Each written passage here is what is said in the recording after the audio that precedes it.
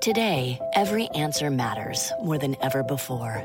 Because whether it's about health, deliveries, or finance, some things just can't wait. That's why IBM is helping businesses manage millions of calls, texts, and chats with Watson Assistant. It's conversational AI designed to help your customers find the answers they need faster, no matter the industry. Let's put smart to work. Visit IBM.com/Watson Assistant to learn more. My mission is simple, to make you money. I'm here to level the playing field for all investors. There's always a bull market somewhere, and I promise to help you find it. Mad Money starts now. Hey, I'm Cramer. Welcome to Mad Money. Welcome to Cramerica. Other people want to make friends? I'm just trying to save you some money. My job is not just to entertain you, but to educate and teach you. So call me at 1-800-743-CNBC or tweet me at Jim Cramer. Another really nasty, difficult session. Dow tumbling 381 points. S&P falling 1.1%. NASDAQ losing 0.78%. Where we finally put the tumultuous month of February to bed. The House of Pain. The worst February in 8 years. I think it's worth perusing the new high list, though. Hey, a little something different. See what managed to hold up through most of the day. So who made the cut? Who kept leading us higher even when the averages melted down this month? Let's see. Well, first there's Salesforce, CRM, which just reported its biggest blowout in recent memory. I'd say 5 years. Some would say ever. Stock actually closed down during the day and reported after the close. It spent most of the session at record levels, though, and I think the quarter's so good, so big, so strong, that even if we have another lousy day, this one should take out its highs. We'll be speaking to CEO Mark Benioff momentarily, but think about it like this. If you bailed on Salesforce during the recent sell-off just because some minute move in the 10-year Treasury made you flee the whole market, then you missed a major run. What can I say? This is a company with north of 40% growth in some very key metrics. Even as it's already at $12 billion in revenue, I see that going to $20 billion in a few years' time. Oh, and what, Manu was in a fix? Maybe the VIX guys? Maybe they forced you out of it? Next, how about TJX, the retailer? I should call it the retail comeback kid. You know, it's TJ Maxx, Marshalls, Home Goods. Just delivered big time. Stock flew up nearly 7% today in response, and now I feel like a real bozo for giving up on it. Whenever I screwed up at my old hedge fund, Karen Cramer, she ran the desk, used to make me wear a Post-it note of shame on my forehead, meaning I had to take the symbol of the stock I got wrong, write it on a Post-it, stick the Post-it on my forehead, and then go outside of the building at 100 Wall Street where there were hundreds of people walking around and get her a salt pretzel and a Diet Coke. You better believe that made me a lot more disciplined. Then there's XPO Logistics. CEO Brad Jacobs has been on the show a number of times talking about how he's built a national last-mile transport company to take bulkier items from distribution centers to your home. More important, there are 3 other members of the new high list that we need to address and address right now while the wounds are still deep from this afternoon session. 3 iconic household names where many of us should be wearing a collective Post-it. If you sold them during the big panic where you just felt like, I can't stay the course because I'm so darn scared. Remember, if you have conviction, if you believe in a company, you use the declines like we had today to buy the stocks, not to sell the stocks. The first big name on the list, it is Boeing, which spent most of the day at new highs, even as it ultimately dipped $2 at the close as part of that broader late afternoon give-up. Let's think about this aerospace company for a moment. Boeing stands for the best of American engineering with an unbeatable product. It's got tailwinds all over the place. Okay, tailwinds. I mean, come on, you think I can resist? Including more orders than they know what to do with. Boeing's outlook gives you a 20 years worth of visibility into the plane business, as billions of people around the globe suddenly have enough money to afford air travel. Most of them never been on a plane. So there's a plane shortage, but don't forget, there's also a stock shortage. I like that. A stock shortage. Boeing's been a voracious buyer of its own shares. None of that changed when the market went into a tailspin. Not 4 weeks ago, not today either. Boeing's book of business wasn't hurt by a little wage inflation or modestly rising interest rates or margin calls in the financial markets because of some VIX product. The stock got slammed with everything else earlier this month, but since the stories remain intact, Boeing's quickly starting to make new highs again. I can only pray it goes even lower after today's end-of-day give-up. Why? Because I've been saying that the stock is headed to 400. Then there's a stock you might be familiar with. Name of a river? No, not denial. It's called Amazon. Now, some of you may know it as Alexa. Its competitors know it as the Death Star. Money managers focus on the fast-growing web services business, the most popular cloud on earth, with a retail and advertising kicker. But if you're like me and tons of millions of others, you know it's Amazon Prime, which pretty much defines the way we shop. Scratch that. It defines the way we live. All of which means that the stock's rally was, I think, gettable. Maybe as gettable as they come. I think identifying Amazon hidden in plain sight is like reading the Purloined Letter, which I'm only mentioning because it was penned by Edgar Allan Poe, who hails from Baltimore, like today's other guest, Kevin Plank of Under Armour. Did you get washed out of Amazon because you heard that Fed Chief Jay Powell might be a little worried that the economy's too hot? If so, you know what that was? That's called a mistake. That's why you need conviction, so you can stick to your guns. Don't reevaluate every day. Finally, there's another stock you may have felt compelled to trade in and out of over the past month.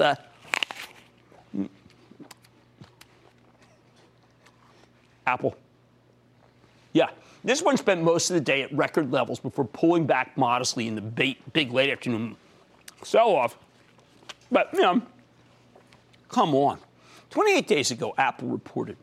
And if you didn't know any better, you would have thought the world's largest company laid an egg, one so sulfurous that it had just had to be rotten. What did the stock do? Let's see.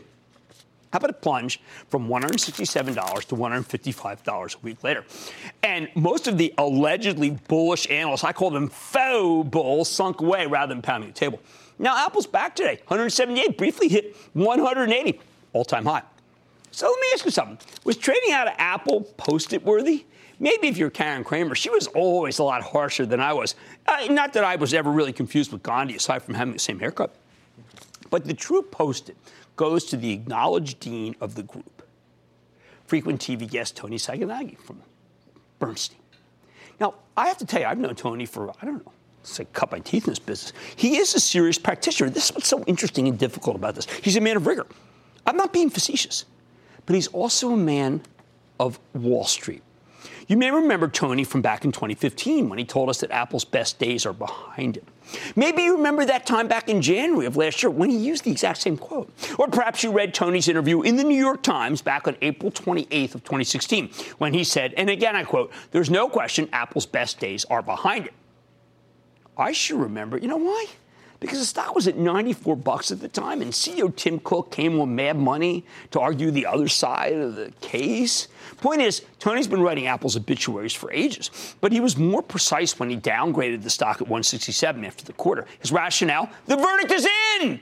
Relative to expectations, the cycle is weak. And Q1 results were worse than many investors realized. Apple's up 11 points since then. The call was wrong. But here's what's so difficult about this exercise. In many ways, well, actually, Tony's been dead right. He's been dead right about cell phones, not about Apple. The cell phone business keeps getting more zero-sum with slowing growth. There's a piece in today's journal about how, quote, your love of your old smartphone, end quote, is a problem for both Apple and Samsung because the older ones are just too good. People don't need to upgrade. Reminds me of cars. Remember you used to get them every 2-3 years? Now you got to get them like 8. Here's the issue, though. Apple's a consumer product company with an incredible following. It's created a beloved technological ecosystem, second to none, with the highest customer loyalty of any device in history. Meanwhile, the service revenue stream is growing nicely and has huge margins. Procter & Gamble, Clorox, Colgate, Coca-Cola, they ain't got nothing on Apple, even as their stocks all sell at dramatic premiums to the incredibly cheap stock of Apple with its ridiculously bloated with cash balance sheet. The problem is that Apple's covered by tech analysts, not these consumer product guys, which is part of why truly brilliant people like Tony actually end up making mistakes about the stock but maybe not the industry of cell phones. Bottom line, I'm going to ask you to not be too discouraged about today's meltdown. Look at what worked through the month. These stocks all bounced and bounced hard from the last market-wide sell-off we had.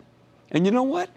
I bet they'll bounce again from the next market-wide sell-off whenever it happens. Let's go to James in California. James. Yeah, hello, Jim. I was building a position in Wynn Resort just before it had the latest disaster with Steve Wynn. What do you think I should do now? Can I buy a little bit more or hold on to it or sell it? Steve Wynn, the businessman, which is the man I know, was one of the best ever. May still be one of the best ever, but Steve Wynn's not there. So I have no edge whatsoever. I now prefer MGM Resorts with Jim Muir. Man, these apples were good. You know, good riddance to February. The Bulls are happy to see this tumultuous month come to an end.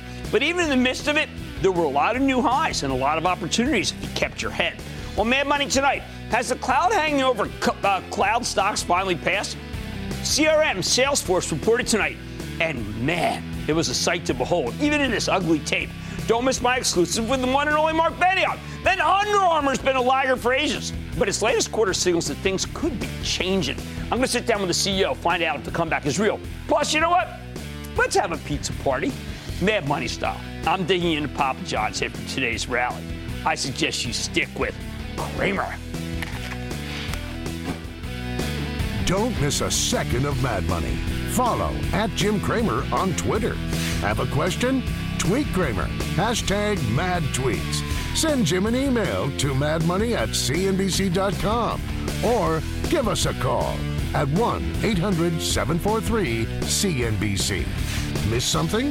Head to madmoney.cnbc.com.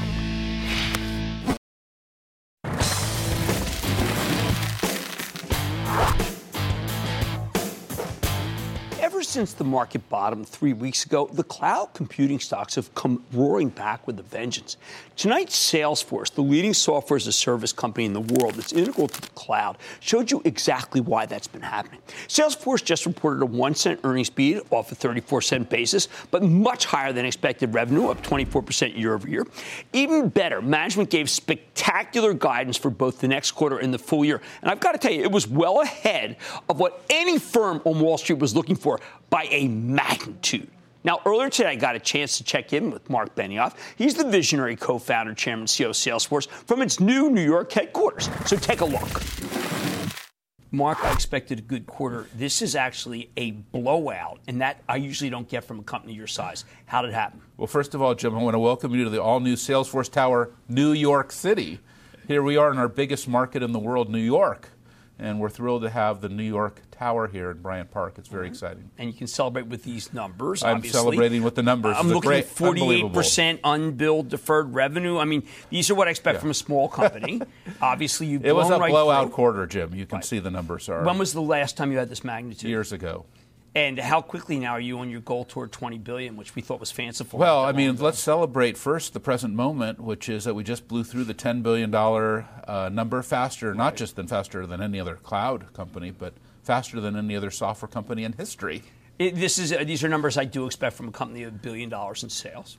And I think that because of this incredible quarter, you're going to see us really have a huge dream of getting to $20 billion faster than any other software company ever. 20. I think do it. Look, sometimes there is a magnitude that does take your breath away. You're in New York.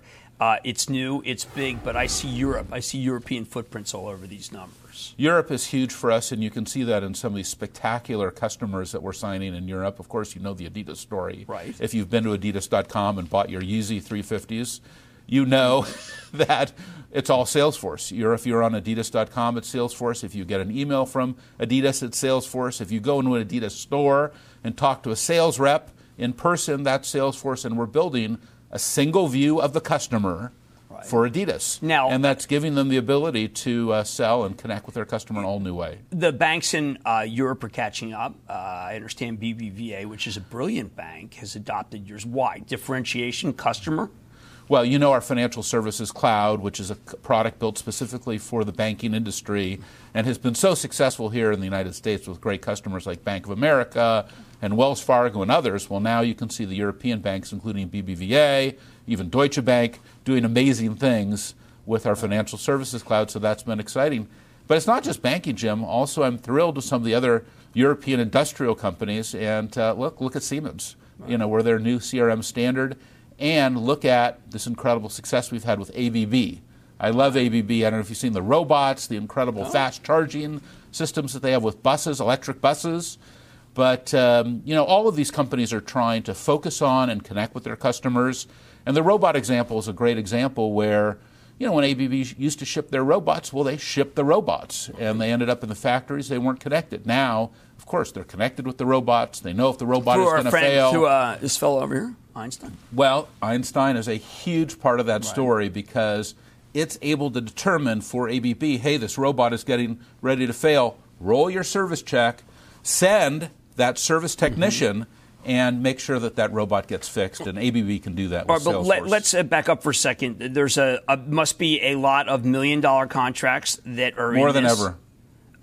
Magnitude again? More than ever. All right. Fair enough. Some customers this morning, Lowe's reported, looks like they're losing share, contractor share, which is the big ticket to Home Depot. We've talked about Home Depot. In touch with customer contractor, where the money's made you. Well, Craig is doing an amazing job as CEO, right? Good. That's number one. But also, what I love about Home Depot is they are really focused on their customer. Right. And we've really been there with them. It's a partnership in the transformation. And they know who their customer is, which is not just the consumer, which is, of course, I'm a huge Home Depot consumer myself, but also a contractor. I'm not a contractor. Maybe I should be, but with all the huge home growth going on. But this idea that all these contractors are out there, well, they're more connected to the consumer, the contractor, and they've brought the employee in as well to have an advisory relationship with these two key stakeholders in their business. Wow, it's been an accelerant for them, and you can see same-store sales across the board. Everything with Home Depot is amazing. I mean, I can't believe their numbers. Invisalign, new customer, obviously the selfie generation. I thought they knew who their customer was. Maybe they, too, have to be more digitized. I love Invisalign. I'm thinking about getting braces myself just because of this deal. Right. Well, you're on your own. I'm not there. Now, I got to talk about some social responsibility, not just 111, which you pioneered. But you've been vocal of late, talking about the need to be careful, for technology to be careful, both because of the fourth industrial revolution, a term that you pioneered, but also because of a consciousness that you've got to recognize that you have responsibility. That Facebook is not just a Greyhound bus that carries everybody. That these companies better start waking up to the idea that they play a role, or the government is going to play that role for them. Well, I think you're 100% right. You can see that as technology advances. And the advancements in technology, it's not just in customer relationship management, which we've been talking about, but artificial intelligence as well. Right. Now, that impacts our customers, but that impacts the whole industry. And it's going to take a strong hand, and that is the CEOs and these companies have to take responsibility for the technology that they're building and look at, is it addictive? Is this technology helping their customers or hurting their customers? Are they being manipulated? This is something that every company and every CEO is going to have to do. And as we build these great platforms and as every company goes through their digital transformation, well, when that digital transformation happens, guess what? You better be paying attention to how this is all coming together. Okay, so the customer matters, but if you're trying to get great gross margins, which Facebook must maintain, is the customer sacrificed, or are they finally recognizing? And I don't mean to pick on Facebook; they're fine now, but Twitter, we could talk about. Do they recognize that if the customer is the person that matters, and that the product's faith and truth matters, that they may have a failed business model, even though they're the fastest growers in the world, other than your company? Every CEO has to decide if they're going to lead with values. And what are those values? What is your most important value? I think their trust is our highest value at Salesforce. And so when I'm thinking about my leadership as a CEO, if trust is not my highest value, especially under the guise of all this amazing new technology and all the changes that it's bringing my customers or my consumers, then how am I leading? And everybody has to ask that question. What is the most important thing to you? Look, if everything is important, Jim, nothing is important. You know I believe that so strongly. What is the most important thing to you as a CEO? And for us at Salesforce, it's trust. And for companies who aren't leading with trust, I think that they're going to pay a terrible price. And you can see that. We have great examples, actually. If we were back in San Francisco, we could roll down the street and you'll see companies where CEOs are not there anymore. Great companies. Right. Because they weren't leading with trust. You talked about Uber with the idea of fastest growth, which look, I want your growth, okay? To recommend your stock, I want growth. But it needs to be sustainable growth. We talked about Paul Pullman, Unilever, sustainable growth. These are people who get that if they're going to win in this world, the growth sustainability comes from truth of product. Is that because there's some sort of new transparency, the smarter people, younger people? Why? There's three things that you need for sustainable growth. Number one is customer focus. We've talked about that. The second key thing that you need for sustainable growth is a connection to who is your community? Who are all your key stakeholders is another way to say it. Of course, it's your shareholders, it's your customers, your partners, but it's also your public schools. We've talked about that. Who's your community? And finally, what's your culture? What are your values? What is it like to be in your company? What does it feel like to be in your office or at your events? And if you can put those three things together, culture, community, and customers, I think you can have a winning success today. Would you be willing to lose some customers that you think don't fit your ethos? Every CEO goes through that question. I think every CEO will say at some point they have to decide, are they going to fire their top sales executive because they didn't match their values in the field or something did not happen? I know I've gone through that. I had to fire our top sales executive at a time in our history, so quite a few years ago now. And that's a tough decision. It's a lot of sleepless nights. But you know what? It's a defining decision for every CEO when they can say, this is what we stand for. We stand for these values, not quarter-to-quarter revenue. That's great. But look at Salesforce. We've been public since 2014. And, we've done, 50 earnings calls. But our values don't change. Our numbers are changing. Okay, but we have been among executives who have questioned the notion that values necessarily lead to higher stock prices. When I listen to you, I think that values are perhaps the determinant of higher stock prices. I could not agree more. That is the number one thing. If you want to have a great company... But it's ethereal. It's not what we've been taught. Look, you have to decide, what are you really focused on? Are you focused just on your shareholders, or are you focused on your stakeholders? Your stakeholders are, yes, your shareholders, but also your customers, your employees, your partners, your communities that you're in. Is that how you grow north of 40%? We had a great quarter, Jim. Look at that, on and off balance sheet. Deferred revenue now, more than $20 billion grew at more than 40%. I'm calling that was beyond our 8 years. Best in 8 years. That's my view. It was our best quarter we've had in a long time. It's an amazing quarter. And you know what, Jim? We couldn't be happier. And we just got Fortune magazine's #1 best place to work 2018. And I think that says it all. Why we pay up for good revenues and good earnings. Mark Benioff, founder, chairman, CEO, Salesforce.com. Jim, welcome to Salesforce Tower, New York City.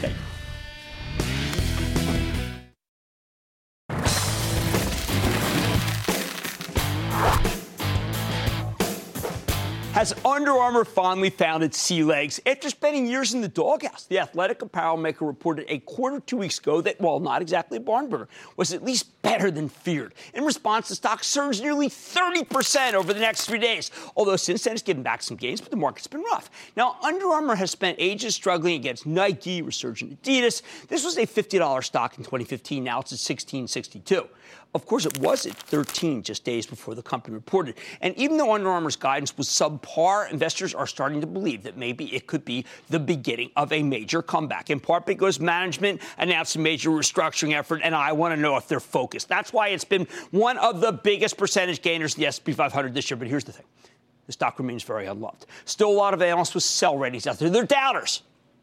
So if there's a real turn here, I think the upside could be enormous, whereas the risk remains pretty slim. That's the benefit of low expectations. So I think it's time we checked in with Kevin Plank. He's the founder, chairman, and CEO of Under Armour. Get a better sense of where his company might be headed. Mr. Plank, welcome back to Mad Money. Good to see you, Kevin. Tim, great to see you. All right, have a seat. All right, Kevin, a couple years ago, we were at the Super Bowl together. Yes. And you gave me this ball. It said, protect this house. The stock was at $45.64. Did you stop protecting the house?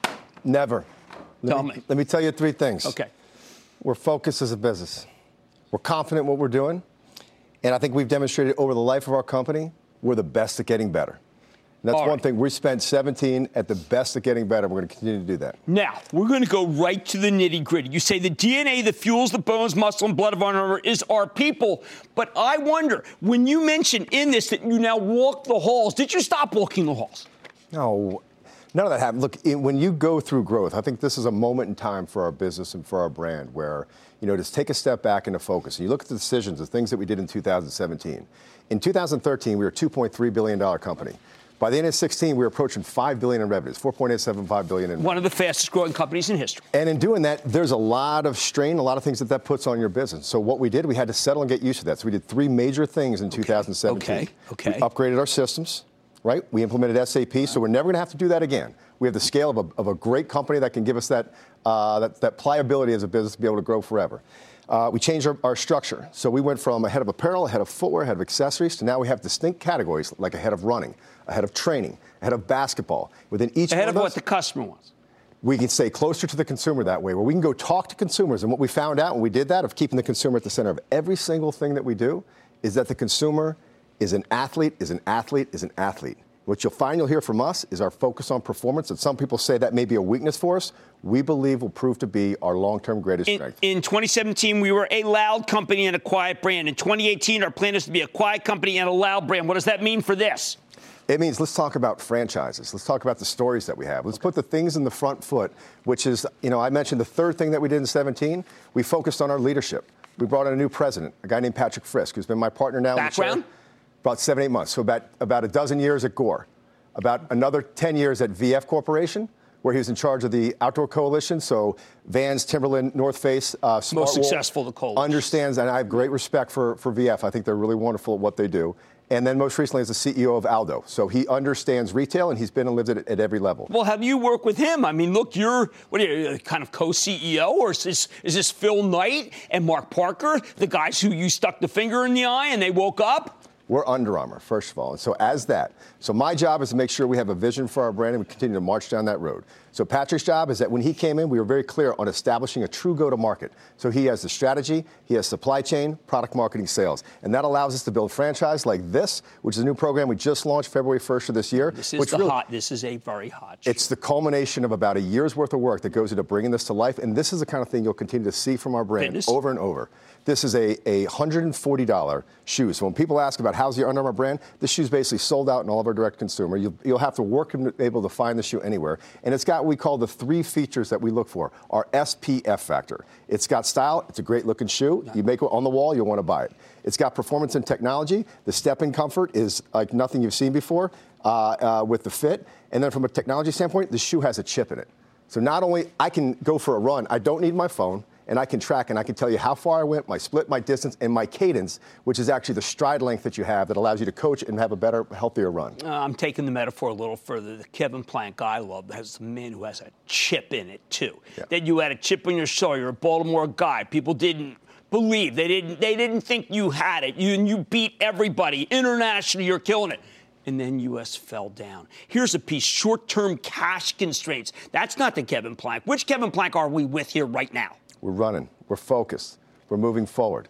And again, we say the best at getting better. Like, I want that theme to really drive home with people to understand who we are and what we're about. And so a lot of lessons learned. I've got an 11-year-old girl and a 14-year-old boy. I have a line to them. I say, scars are cool. Scars are cool because they remind us of where we've been. They remind us of what we've seen, but they also know what we're focused and we're moving. And so we've seen some bruises. We've seen some of those things, but this is a company that knows who it is and is going to continue to march forward. Are you humbled by what happened? I'd like to think I never needed that lesson. But like any of us, yeah, we had an unbelievable run. And we've also been, we spent a long time really focusing on ourselves, asking ourselves that question. And I think more about my team. I'd hate to ever think that, my job as the CEO of the company is make sure that I'm representing each and every teammate. I can't tell you how proud I am of our company, of the way that they've persevered, the resilience of the team that we have, of the 14,000 global teammates that we have, the teammates in Baltimore, the teammates in the 30 cities and offices we have all over the world, in our retail stores, et cetera. We have a company that's a culture that's incredibly proud. And this chapter 17 that we lived through and what we're doing in 18 will prove to be one of the most important chapters that we've had in our 22-year history. You are as hot overseas as you are right now, arguably from that previous quarter, cold domestically. Is it getting hotter domestically because of these products? And is international still strong? China. Jim, so first of all, to level set, the expectation, we're one of 3 brands, now 4 brands, that has actually crossed that $5 billion threshold. So we are on the precipice of saying that we have the ability to be one of the great athletic brands. So when you talk about markets like China, incredibly exciting for us. As I said, when we study the consumer, put them at the center of everything we do, right. That athlete is athlete. In China, Under Armour is known as a professional brand. In Europe, in London, in the UK, you'll find that Under Armour, it is the athletic brand. And we find that if we stay true to that core, that DNA of what makes us us, we're going to do great. And so you'll see markets, you'll see trend, you'll see fashion will go back and forth, and we'll play to that to an extent, but it'll be grounded in the roots of that. And we say fashion, mean things that just look great. Everything we do is going to perform. There's also an ethos here that I always respected about you and your family. You were David out there in Beaver, and it's Goliath. But you know what? Goliath somehow came back. Is there a second round for David? We're playing in a league right now that probably has 3 or 4 teams in the league. Okay. And the fact is, when one of the teams is Cleveland and the other one's Golden State, Stephen Curry's going to have points when you play the Warriors. LeBron's going to score some points. Right. So when we look at this and say, how come you guys aren't undefeated anymore? And saying, look, we're still standing. We're in the game. And we're stronger than ever. And we'll keep fighting. You'll watch us throw. And we're going to win some games. Connected Fitness, where is it? It's over 225 million people on our platform. You have 225 million people on the platform. How are you not killing it? So this is the information we have. So just to give you some perspective, we talk about insights that we have. So we have more than, just from the beginning of this year, over 99 million workouts, over 137 million miles logged and run, including on our new platform with Hover. We have over 130,000 pounds lost through our MyFitnessPal database. So the information we have of driving toward that vision of having a single view of the consumer to make us the most culturally centered company in the world, of the understanding of our consumer, is still very much the dream and the vision that we have. 13 February, you did a conference call, and in it you said, listen, 2018 is going to be okay. Yeah. Is there any way that 2018 is better than okay? I think that we've learned a lot of lessons, and the first thing we do is we're going to put one foot in front of the other. So you're going to under promise, over deliver, like my Philadelphia Eagles? Well, you say over promise and over deliver. And so what we want to do is make sure that we have a very clear understanding of what we want to do. My team is the first and most important thing. I want my team to feel that we have the balance of our plan, the strategy that we put in place, the 3 things that we really attacked for ourselves as a company in 2017. Let them take root. Let us become excellent. Let us become that really loud brand and that quiet company that just knows how to run, implement the go-to-market, and you'll watch, and I think, a very successful company. But it just takes time. We're going to run that play. Look me in the eye. Are you the focused Kevin Plank that I always bet? Are you focused? Tell me! There is nothing and no place I'd rather be than right here, right now, at this moment.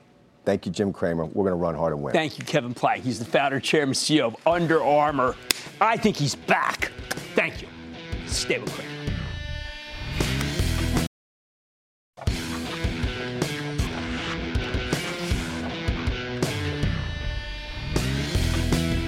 Something really stunning happened today, although it may have been obscured by the hideous nature of the last few hours of trading. Last night, Papa John's, the redheaded stepchild of the pizza space, reported a quarter that was widely seen as stunningly disappointing. The numbers looked just plain lousy, and the stock got slammed in after-hours trading. By 9 a.m. this morning, the stock of Papa John's was down 5%. But a funny thing happened after the market opened. The stock actually took off, not only erasing the earlier losses, but ultimately closing up about 2.5% for the day. And that is puzzling to say the least, given how hard it was to have anything rally today. So how the heck does this stock put on such a magnificent rally after it was supposed to be some real bad numbers? First, let me give you some background. The thing you need to understand about Papa John's is that this chain of roughly 50 to 100 pizza joints is benefiting from low expectations. Here's a stock that's been a total dog for over a year. It's just been one bad thing. It turned another. In fact, even after today's move, Papa John's stock is down 36% from its all-time highs in December of 2016. Unlike the rest of the market, this thing has not run. Even before last night's earnings report, this was a down-and-out stock belonging to a company that seemed to have been left by the wayside. When Papa John's reported last Halloween, the headline numbers were in line, but management slashed its full-year forecast and the stock got slammed. When asked to explain the weakness, then CEO John Schnatter, a.k.a. Papa John, blamed the NFL. which the company had a sponsorship deal with. Specifically, he blamed the way the national anthem protests have been handled. Let me read you a little snippet because this is priceless. Quote, by not resolving the current debacle to the player and owner's satisfaction, NFL leadership has hurt Papa John's shareholders. End quote. Needless to say, this didn't go over well. Even though the decline in football ratings can have negative sales repercussions, the sponsorship deal went from a tailwind to a headwind. But as many critics were quick to point out at the time, maybe the company's subpar same-store sales have more to do with the subpar pizza than who's standing and who's kneeling during the Star-Spangled Banner. Maybe the fault wasn't with the NFL stars, it was with the pizza itself. Then on December 21st, we got a major bombshell. Papa John himself announced he was stepping down as CEO to be replaced by then Chief Operating Officer Steve Ritchie. The stock fell another 4% on the news. So it's not like everything was hunky-dory going into last night's report. But you need to understand that the stock had already been punished. Now let's go to the actual numbers. Papa John's posted a 5-cent earnings miss off of a 70-cent basis, slightly higher than expected revenue. Awful same-store sales, down 3.9% year over year. That's just plain ugly. Full-year guidance, bad. Yet the stock rebounded hard today. One of the few names that kept its head above water. The reason? Not just that they signed a sponsorship deal with 22 of the individual NFL teams. I tell you the reason is that this, it took me by surprise, but upon further reflection, let me give you something that's not exactly crazy. This stock, Papa John's, has gone from a growth stock to a value stock. In the old days, this thing used to trade like the best of breed Domino's, selling for 20 to 30 times earnings. Now it's just at 19 times the guidance. And you know what? That actually does represent value, at least in this market. Second, Papa John's been voracious about buying back stock, and that buying back its own stock right here authorized a $500 million repurchase in August. And they only spent $200 million a day. Why does it matter? Well, this is a small $2 billion company. That buyback's enormous. It's just possible Papa John's was in there buying its stock today. The third and most important, maybe Papa John's is having a Domino's moment. What do I mean by that? Way back in 2009, Domino's was a mess. Its growth was practically non-existent. Its pizza was awful. It was plagued by problems. But then CEO Patrick Doyle did something stunning. He showed some humility, acknowledging his company's flaws and admitting that the pizza tasted like cardboard. He even joked about it to me. Ran a national campaign comparing the box's taste to the slice. That's when you knew Domino's was about to get serious about turning itself around. Sure enough, the stock's going from $10 when Doyle came on the show 8 years ago to $222 today. I bring this up because last night Papa John's finally showed some humility. The new CEO, Steve Ritchie, actually admitted that the company had problems, took responsibility. In the press release, he explained, quote, we know our potential is so much greater than our results, and we are taking significant steps to reinvigorate our record of profitable growth and value creation, end quote. He continued, quote, actions are underway to improve our brand proposition, how we connect with customers, and how we operate at the unit level, end quote. He's embracing new media, bringing in a different PR firm, rolling out a good loyalty program, all to boost the company's results. I think investors figured that maybe, just maybe, Ritchie will do for Papa John's what Patty Doyle did for Domino's 8 years ago. Finally, there's some, I think, somewhat legitimate speculation that Papa John's could be a takeover candidate. Yesterday, the analyst at Oppenheimer suggested that it could be acquired by Restaurant Brands, QSR, the very successful parent of Burger King. I never like to speculate on takeovers when the fundamentals are declining, as they are in this case. But if Ritchie can get the numbers moving in the right direction, it's a different story. My view, I'm glad Papa John's has taken the first step to righting the ship. However, I'm going to need more evidence that Ritchie can work some turnaround magic before I give you my blessing on this one. And I think he has to stay even technologically, or he's pretty far behind, actually, to catch up with Domino's, where I order pizza by my phone and Twitter and you name it. Bottom line, now you know how a company can report one of the lousiest quarters of 2018 and still see its stock surge higher on a horrendous day. The people who bought the stock of Papa John's today don't care about the past. They're focused on the future, with a new CEO hopefully executing a real turnaround. As for me, I think it's worth keeping an eye on, but it's still too soon for me to pound the table on Papa John's. See, I'm a Domino's guy. Even with Patty Doyle's retirement, I'm still loyal to the house that Doyle rebuilt. Mad Money's back after the break.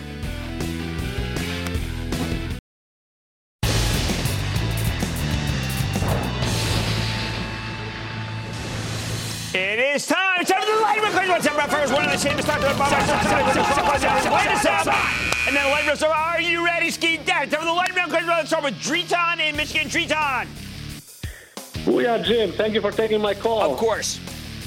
My stock is Magellan Midstream Partners. All right, MMP, I talked about it with Jeff and Zeb, my team at Action Alerts today. We said, you know what? We have to pull the trigger. It's just too cheap.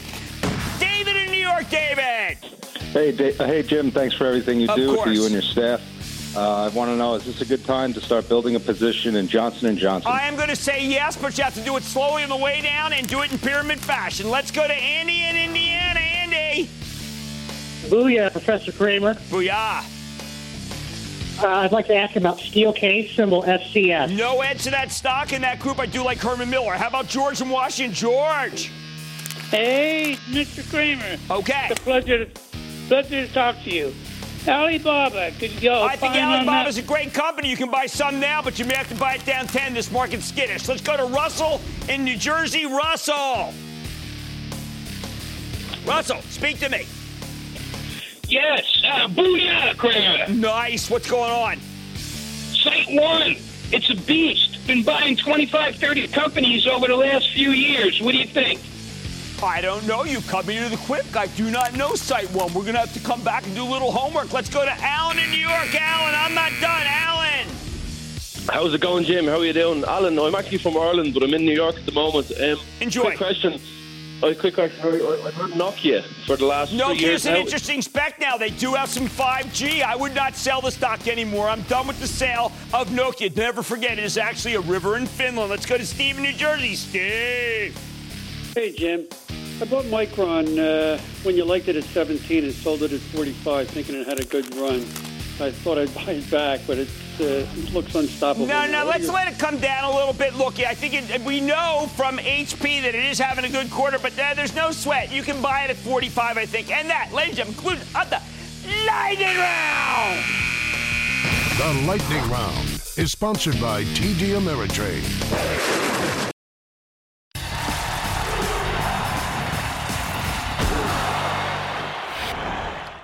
This may sound crazy, but every now and then, it's worth wagering on a loser. Perhaps even a loser like Lowe's, which got clobbered today. Its stock plummeting 6.5% after reporting a real ugly quarter. The home improvement chain posted a 13-cent miss. You heard me, 13-cent miss off of an 87-cent basis. Same-store sales came in at 4.1%, which is a little better than what they were anticipating, but still well below the plus 7.5% figure from rival Home Depot. And its gross margins went the wrong way, too. Transactions at Lowe's, another indicator I monitor closely, were down. That's contractors, by the way, I think. They're going to Home Depot. Thank you, Mark Benioff at Salesforce. So why in the world would I even consider recommending a dog like this one? First and most important, because Lowe's owned up to its own not-so-hot execution. As CFO Marshall Kroom said on the conference call, quote, "We do recognize that we have an opportunity to improve execution to ensure greater success in the future," end quote. He added, "We'll be taking the necessary actions to transform our supply chain, better empower our associates, and continue to deliver compelling product experiences," end quote. In other words, they get it. They got to improve. I like that. Still, in what universe, maybe the bizarro, me like a ugly one, would you buy the stock of Lowe's over the stock of Home Depot, which is absolutely trouncing? Look, I've been a fan of Home Depot since the 1980s when they first arrived in the North. It's one of the greatest chains in history, a place that's been so well managed by former CEO Frank Blake and current CEO Craig Menear that I think its stock is an excellent buy. Tomorrow, one of the reasons Home Depot's been able to out-execute Lowe's is that it's bet more heavily on technology, with a heavy reliance on none other than Salesforce.com to help figure out what the pro customers want. And as an avid gardener who used to shop at both stores, I am a total devotee of Home Depot. It has better service, cleaner stores, sharper selection, much faster checkout lines. Last year, my annual pilgrimage to my Home Depot at the beginning of gardening season, I decided to take a peek at Lowe's across the street, looking for some exciting tomato varietals. The line was 10 people deep, and the selection was mediocre. I walked out. But Lowe's is not the kind of company that surrenders and quietly accepts its fate. In January, at the suggestion of the activist investors at D.E. Shaw, the company added some new board members, including David Batchelder, who used to be on the board of Home Depot. I think this company will do whatever's necessary to regain the ground it's lost to Home Depot. Which brings me back to the stock. After today's savage 6.5% sell-off, Lowe's sells for just 14 times earnings. That's a major discount to Home Depot at 18 times earnings. Both stocks are well off their highs, and Home Depot is certainly attractive too, down more than 25 points from its recent peak. But I think Lowe's may not be getting the credit it deserves. When you think of it, sure, Home Depot's got 7.5%, but you know what? These guys have 4% same-store sales growth. 4%. It's not like the people running around the place are a bunch of idiots. They have terrific appliance sales, not to mention a good online initiative. And frankly, they have pride, which will spur them to deliver better numbers going forward. It wouldn't be the first time that a loser turns into a winner. This morning, TJX, another serial underperformer, put together a strong quarter, 4% same-store sales stock. Wall Street was looking for half that. Stock surged over $5 on the news. Best bet stock today. If Lowe's can follow in TJX's footsteps, its stock might represent the better value, at least once after the analysts finish downgrading. I do still prefer Home Depot, but both the company and the store. But in terms of their stocks, right now, I got to tell you, after today's session, the stock of Lowe's, too cheap to ignore. Stick with Cramer.